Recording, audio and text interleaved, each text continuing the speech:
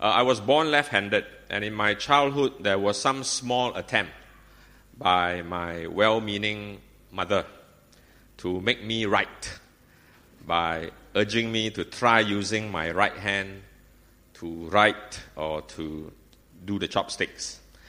Now, she gave up after she found out either from someone or somewhere that forcing a left-hander to use the right hand may cross some wires in the brain and make the child go mad. So today, I'm still happily a left-hander. And interestingly, today, when I sign or write a document in the presence of people, occasionally I get a, "Wow, you are a left-hander. I heard left-handers are very smart." Now, that was certainly not a comment I hear of left-handers when I was a kid. Similarly, today, words like disruptive, out of the box, pushing the envelope are used quite often in a positive sense. Disruptive technology and such may be seen as challenging the status quo and moving us toward progress. And so I wonder if we should go with the flow and spice up topics like these instead of calling it working right, which is not as exciting or as profound. Or maybe we should call it working left or working smart or how to make your money work hard for you, that sort of topic. And this brings us back to something fundamental. We as Christians increasingly need to be prepared to deal with as envelopes are pushed and out-of-the-box thinking is encouraged, and even things like marriage and family is redefined. That the exhortation in Timothy to do your best to present yourself to God as one approved, a worker who does not need to be ashamed and who correctly handles the word of truth. In 2 Timothy 2:15, this exhortation becomes so much more important, especially where old beliefs and traditions are overturned or rubbished and new beliefs emerge. It is so critical for us as God's people to ground ourselves in the truths of God's word so that it serves as a reference point for us, so that we can hear the Holy Spirit inside us saying, "This is the way, walk in it," or "This is not the way, stop." And indeed, for something as big as work, which we'll be talking about today, which occupies the bulk of our waking hours. Now, I want to define work very broadly. Be your work homemaking, or baking, or banking, or cooking, or accounting, or laundry, or administration, or teaching, child training, music production, business, policeman, etc. We need to be consistently reminded, especially in today's world, how God views our work, our vocation, and how He wants us to conduct ourselves given its centrality in our lives. Now, with that as background, let's quickly read the passage for today from 2 Thessalonians 3:6-13. I'll just read it for you. "In the name of the Lord Jesus Christ, we command you, brothers and sisters, to keep away from every believer who is idle and disruptive and does not live according to the teaching you receive from us. For you yourselves know how you ought to follow our example. We were not idle when we were with you, nor did we eat anyone's food without paying for it. On the contrary, we worked night and day, laboring and toiling, so that we would not be a burden to any of you. We did this not because we do not have the right to such help, but in order to offer ourselves as a model for you to imitate. For even when we were with you, we gave you this rule: the one who is unwilling to work shall not eat. We hear that some among you are idle and disruptive. They are not busy. They are busybodies. Such people we command and urge in the Lord Jesus Christ to settle down and earn the food they eat. And as for you, brothers and sisters, never tire of doing what is good. You know, it is a fairly straightforward passage, and the first thing we want to learn today is a right view of work. How should we view work? You see, there is a command in this passage here that is pretty straightforward. It says, work. Don't be idle. Now, why is this command even necessary? We can make a few educated guesses from the background. Firstly, you may know or you may recall that a few weeks ago, we did the chapter before this about the end times. And in that, Paul talks about the last days.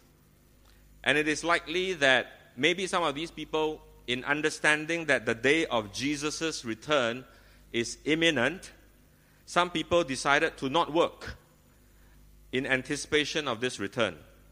Why work? Or work hard? Why work hard when Christ is returning soon?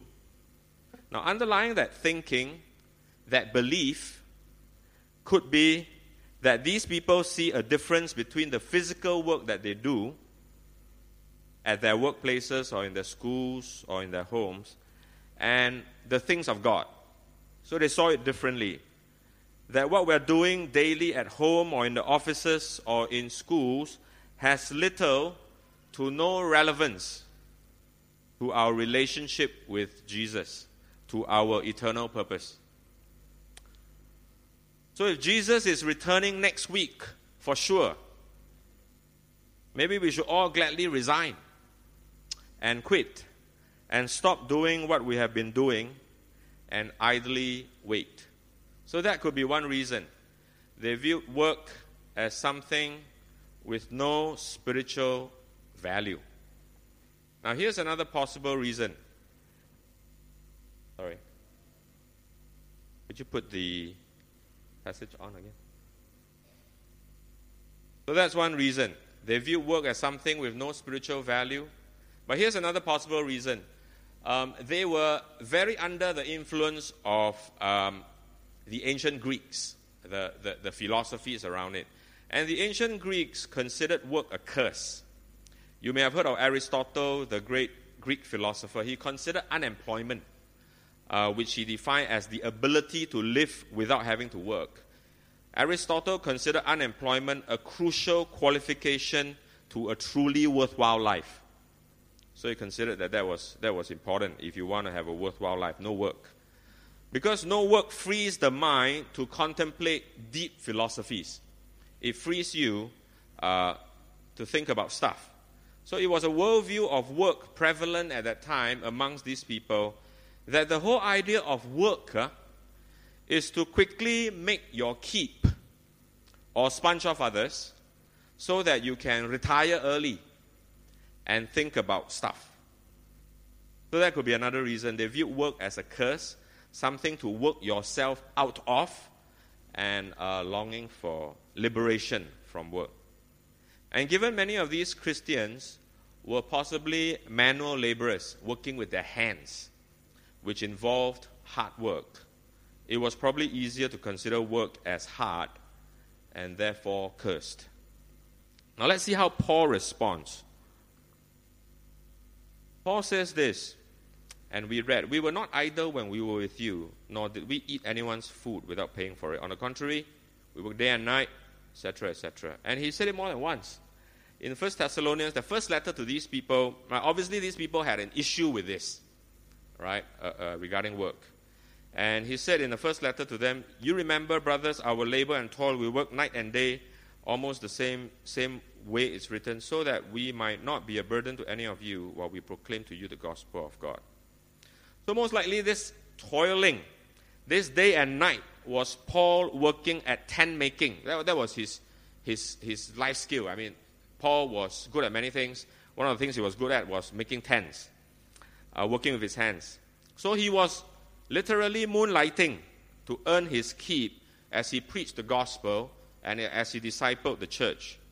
So if someone had the reason to separate spiritual work from physical or secular or worldly work, it must have been Paul, right? Because he was, what could be more spiritual than preaching the gospel? What could be more spiritual than discipling? And what did something as earthly and as mundane as making a tent have to do with the spiritual life? Not for Paul. Paul clearly saw his earthly work of making tents as part of his spiritual work, as an extension of spiritual work. I believe Paul saw it all as the work that God has called him to do, the tent making and the preaching of the gospel. Now, if you imagine Paul was a painter and he's using a piece of canvas to draw his artwork. So there's one artwork called the preaching of the gospel art. So he's drawing that, the preaching of the gospel, spiritual work. He's drawing that. What I want to share with you is that for Paul, there was another piece of art called tent making, the tent making art. And for Paul, it's the same piece of canvas. It is the same piece of canvas. It is not a separate piece of work. To him, it was continuing. The tent making and the discipling was part and parcel of the spiritual life to which God called him. Now, to be sure, Paul as a missionary and pastor, because before you start beating up our missionaries and pastors and ask them to make tents, to be sure, Paul as a missionary and pastor had the right to focus on his spiritual work, on his work, and let others support him. But he evidently found it so important to teach the people that physical, secular work is important. Work has value and relevance to a Christian's walk. That work is the productive means of unlocking God's provision. He saw all that, and he saw it necessary to not just tell them that, but Paul saw it necessary to model it for them. That through his tent making, he was setting them an example in spiritual living. That our work is part of our spiritual life. Now that's just Paul. Let's talk about another example. This is in Timothy, and they were having a problem with, and I'm having a problem with this stand. They were having a problem. Why is everything so low today? Let me just fix something.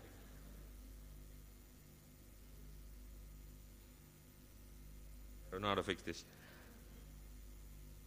This was another example where they had an issue with the widows in the church, because the widows could not work, and they had to the church had to support them. And this was the context then. And Paul says in 1 Timothy that if a widow has children or grandchildren, let them first learn to show what? To show godliness to their own household, and to make some return to their parents, for this is pleasing in the sight of God. Now you see godliness in that verse? Now, is that not a very spiritual word? It is a very spiritual word, right? Godliness is as spiritual as you can get. But in this instance, it actually works now, actually. Okay.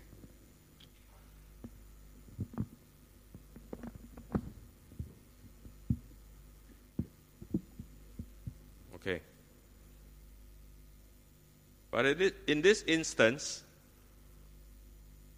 it equals, godliness equals providing for the needy in our family. Something as basic as that. That same concept of working to provide.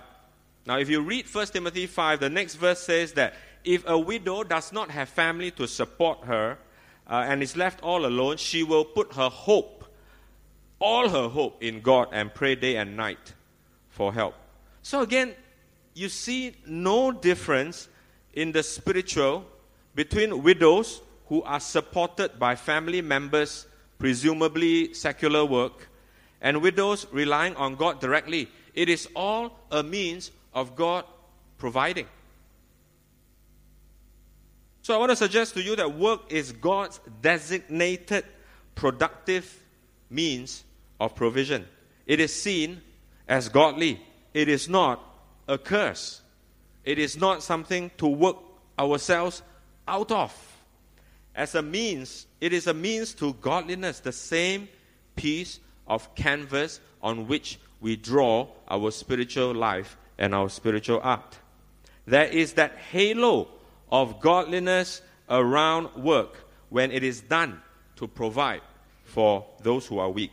It is a sacred trust. Our work is a sacred trust, be it form filling or laundry or banking or lawyering or taking care of a kid.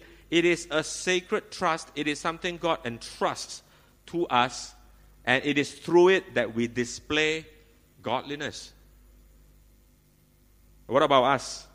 Does the banking job I return to tomorrow, the form filling you return to or we return to, the meetings, the classes, do these have any value to God?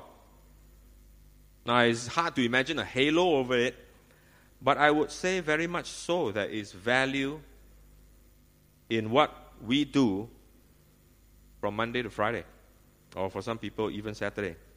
It is an extension of the work God has called us to do. At the very least, it is a means for me to provide resources to meet needs.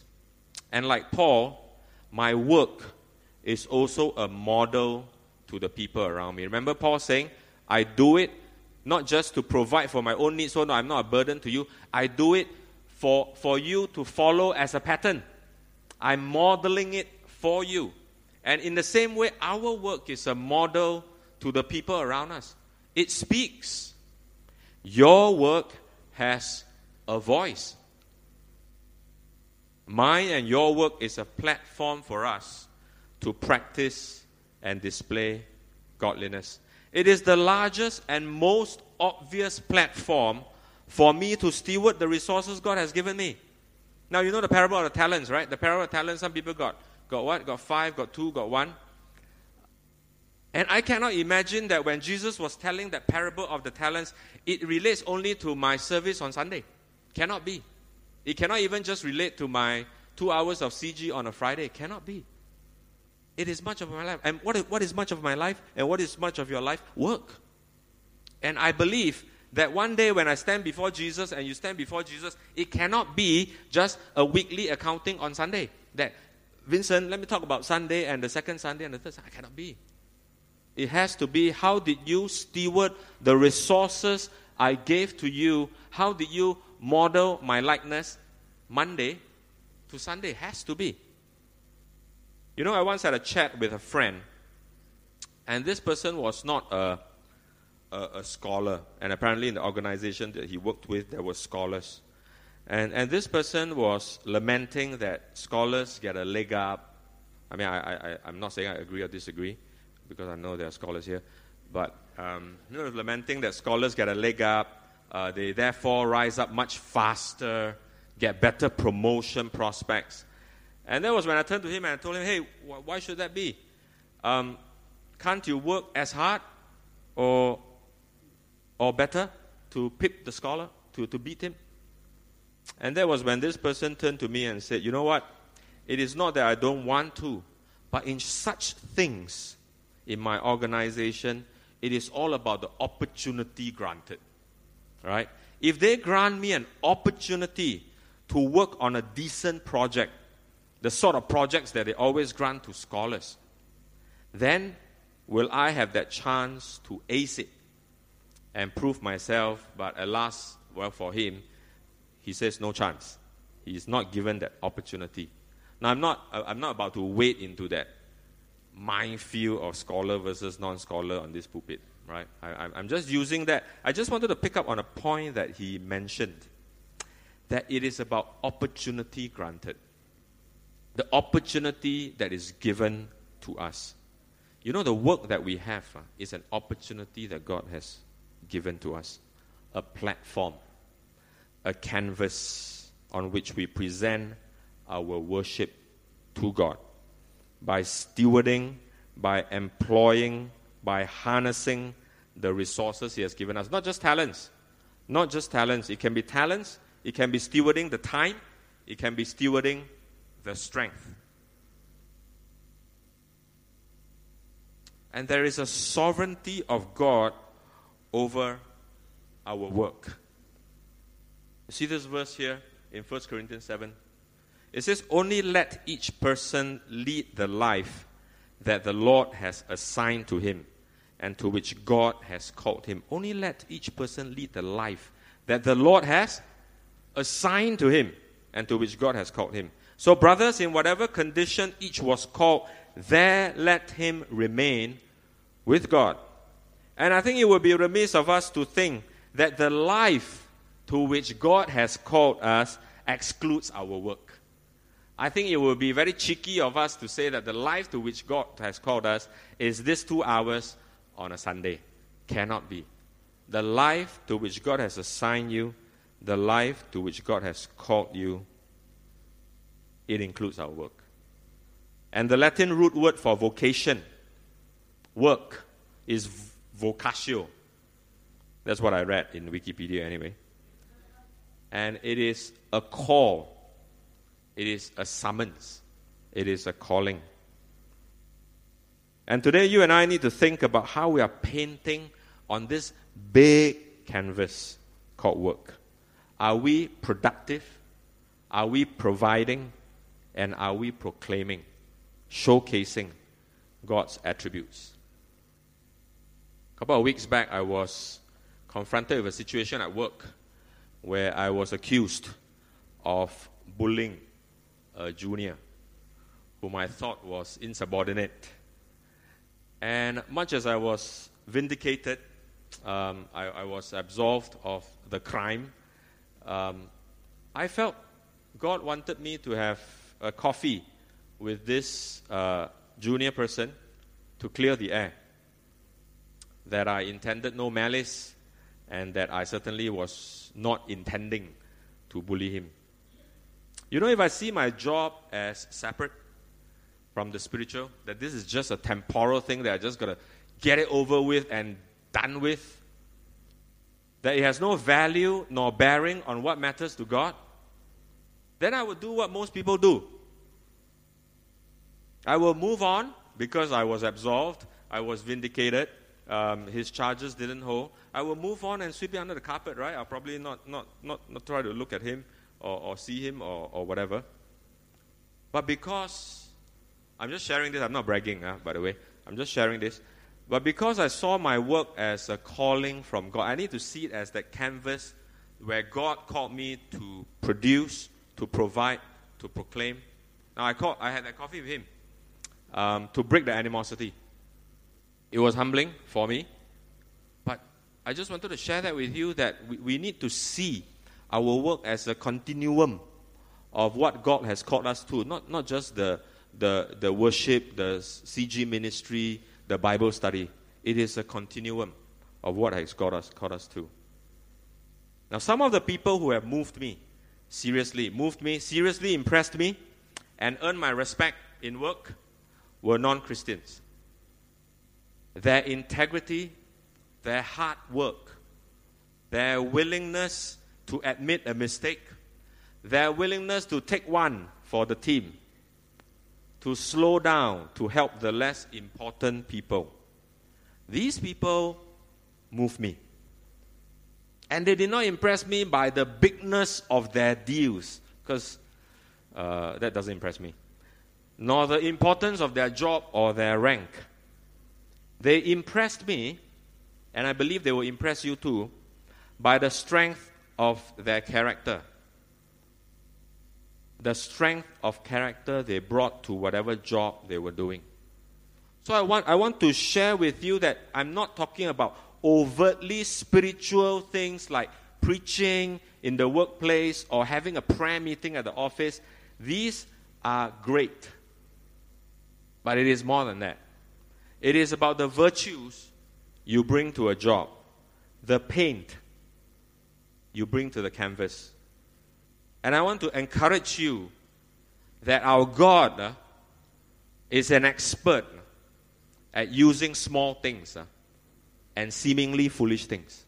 His track record is very consistent in using small things and foolish things. So don't despise the small beginnings or the small things that God calls you to, as even when you're listening to His Word and as you determine to do something at work. God can move people through you without you speaking. You know that, right? This one, it says, wives, in the same way, submit yourselves to your own husbands, so that if any of them do not believe the word, they may be won over without words by the behavior of their wives. So in case the men say this only applies to ladies,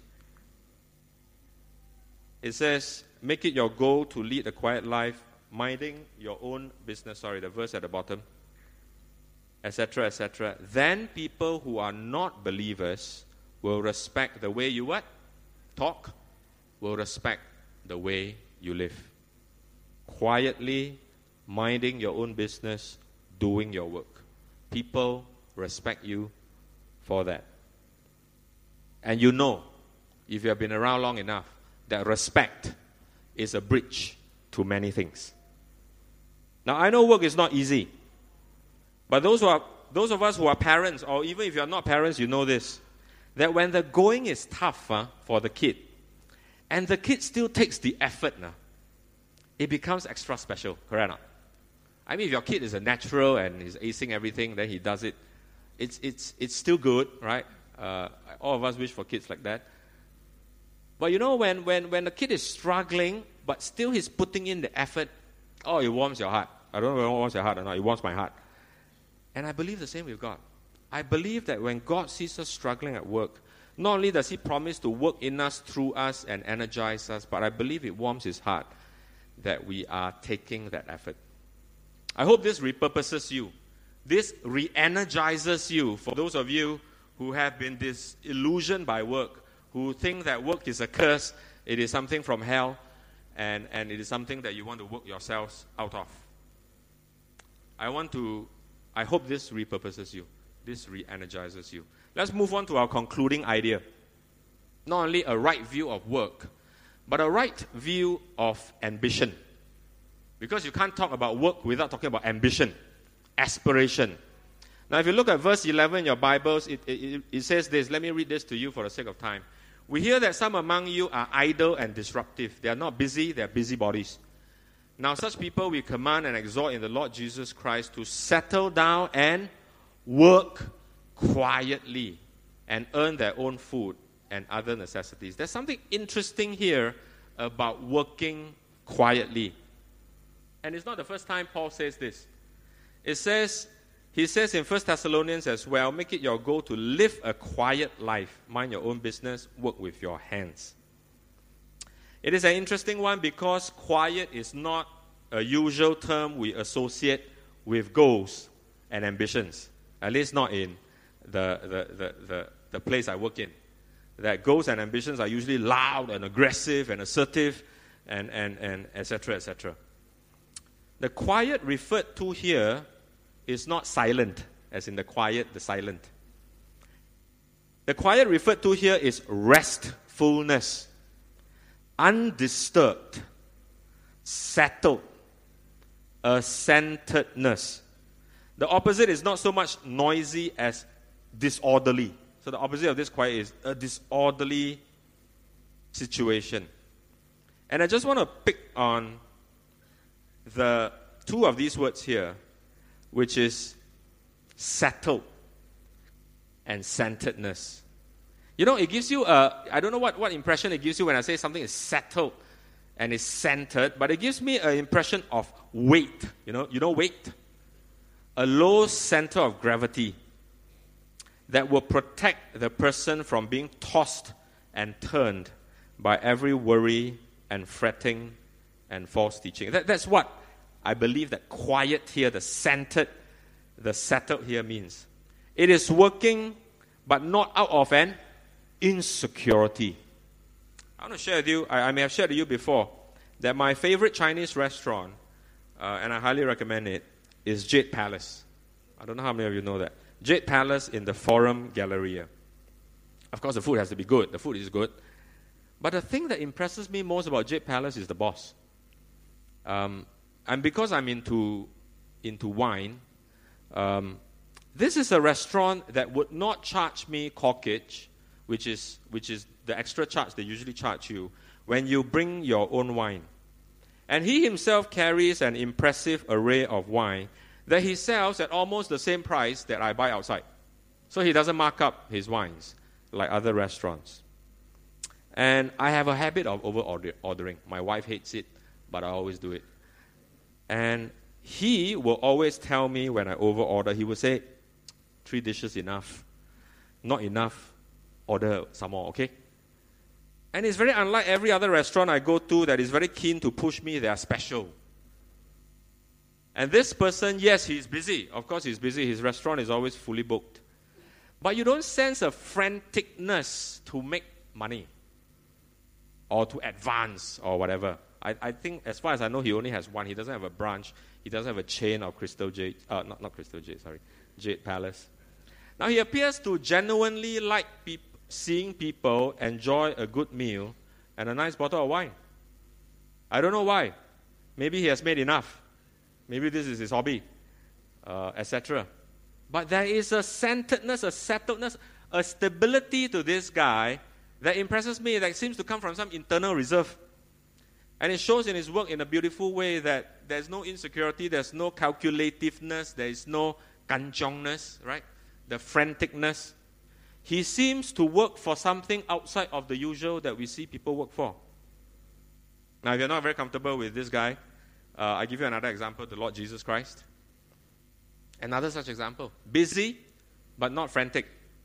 There is an inner core in our Lord that is very settled, very centered, very steady. And his centeredness, we know why, right? I attribute it to the weight that grounds him down. What is that weight that holds down our Lord? It's 2 things.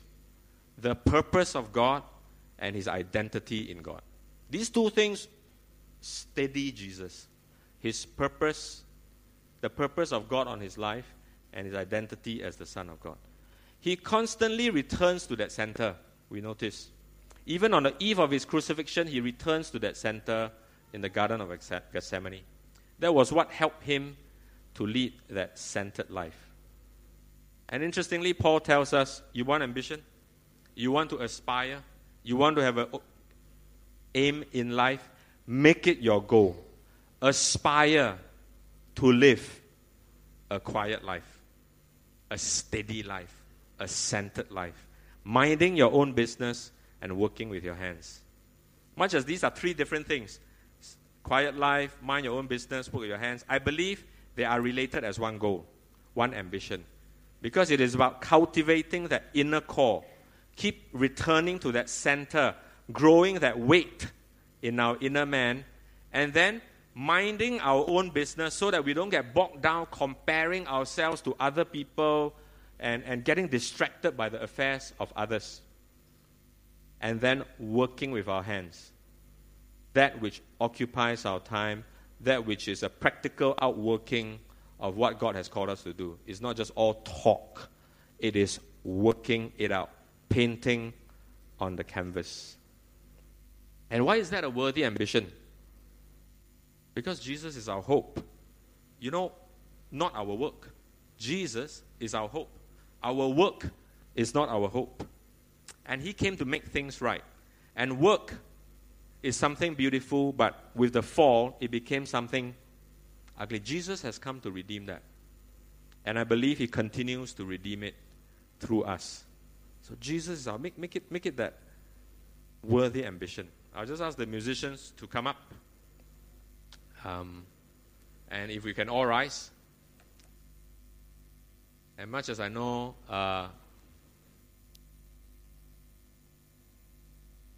that it is later than usual, I want to challenge this congregation. Right? We're among family. This is not a seminar. I'm not your lecturer. We're family. We're friends. And you know, because this is a congregation, and I say as a compliment, this is the congregation that is more mature more mature. And you know, there's a story of Caleb. There's a story of Caleb when he was 85 years old, coming to Joshua and saying, give me this mountain. I'm as strong as I was when I was 40, and God who helped me is still my help. And I'll tell you, a few of us have been praying that if you look at the Singapore church today, I mean, like Singapore, it is aging.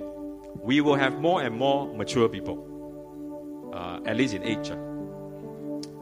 And, you know, we have been praying that, Lord, you raise the young to be Josephs and Daniels, that you will raise up Josephs and Daniels from amongst the young. We also want to pray that, God, you raise Caleb's, 85-year-olds, and don't believe this thing about autumn years from Benny. You're at the prime of your life. 85 years old, just raring to go, and seeing purpose in work, however you define it. Right? Seeing purpose that the day, as long as I have breath, there is a contribution, there is productiveness, there is a productiveness to provide, and there is a productiveness to proclaim the goodness of God. So if that resonates with you as we sing this song, I want you to come forward. You don't have to be old to come forward, okay? If the message resonates with you, you come forward. But especially for the older ones who say, Lord, yeah, I'm usually thinking about retiring and taking a break and all that, but I want to be a Caleb, right? Because the church needs that. The church needs the older to mentor the younger. And your wealth of experience, etc. I talk too much, but you know what I mean. So as we sing that song, if that resonates with you, come forward. Those of you who have to leave quietly, and let's do that. Let's do that song.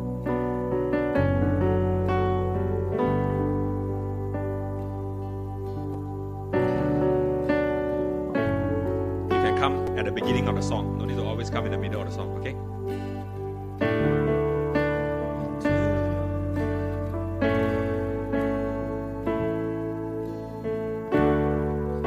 Into your hands I commit again, with all I am for you.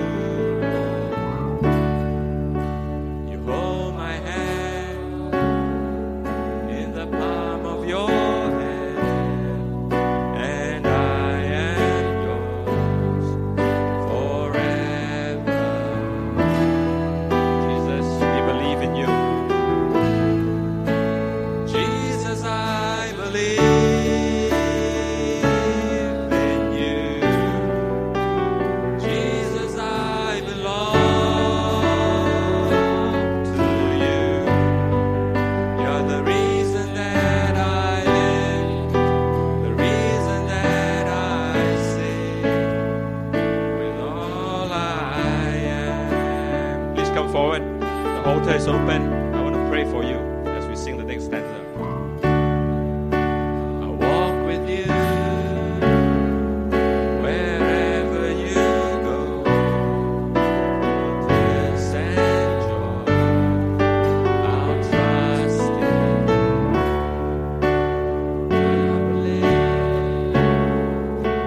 in all of your ways and your promises forever.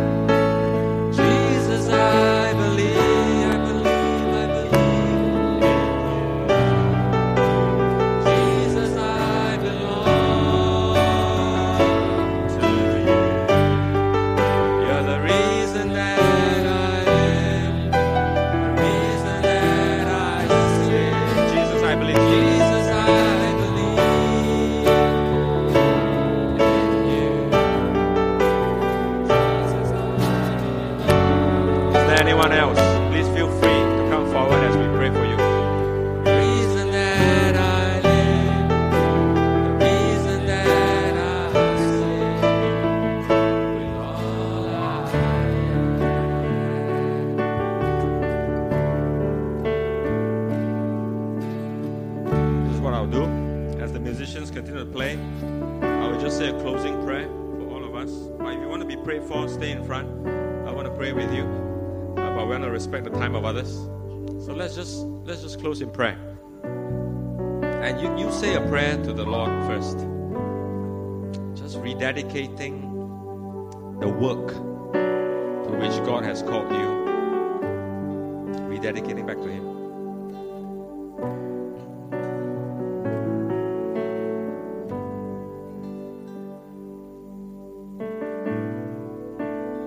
Father God, we praise you. We thank you because, Lord, you are all wise. And we know you want us to partake in the joy of producing, in the joy of creating, in the joy of sowing in order to reap. You have been so kind to us to bless us, Lord, with that opportunity. For those of us who are able, Lord, I pray that, Lord, you will help us to indeed teach, to indeed treat our work as a vocation, as a calling, as that platform, that sacred trust, the endowment you place in us to produce, to provide, to proclaim, Lord.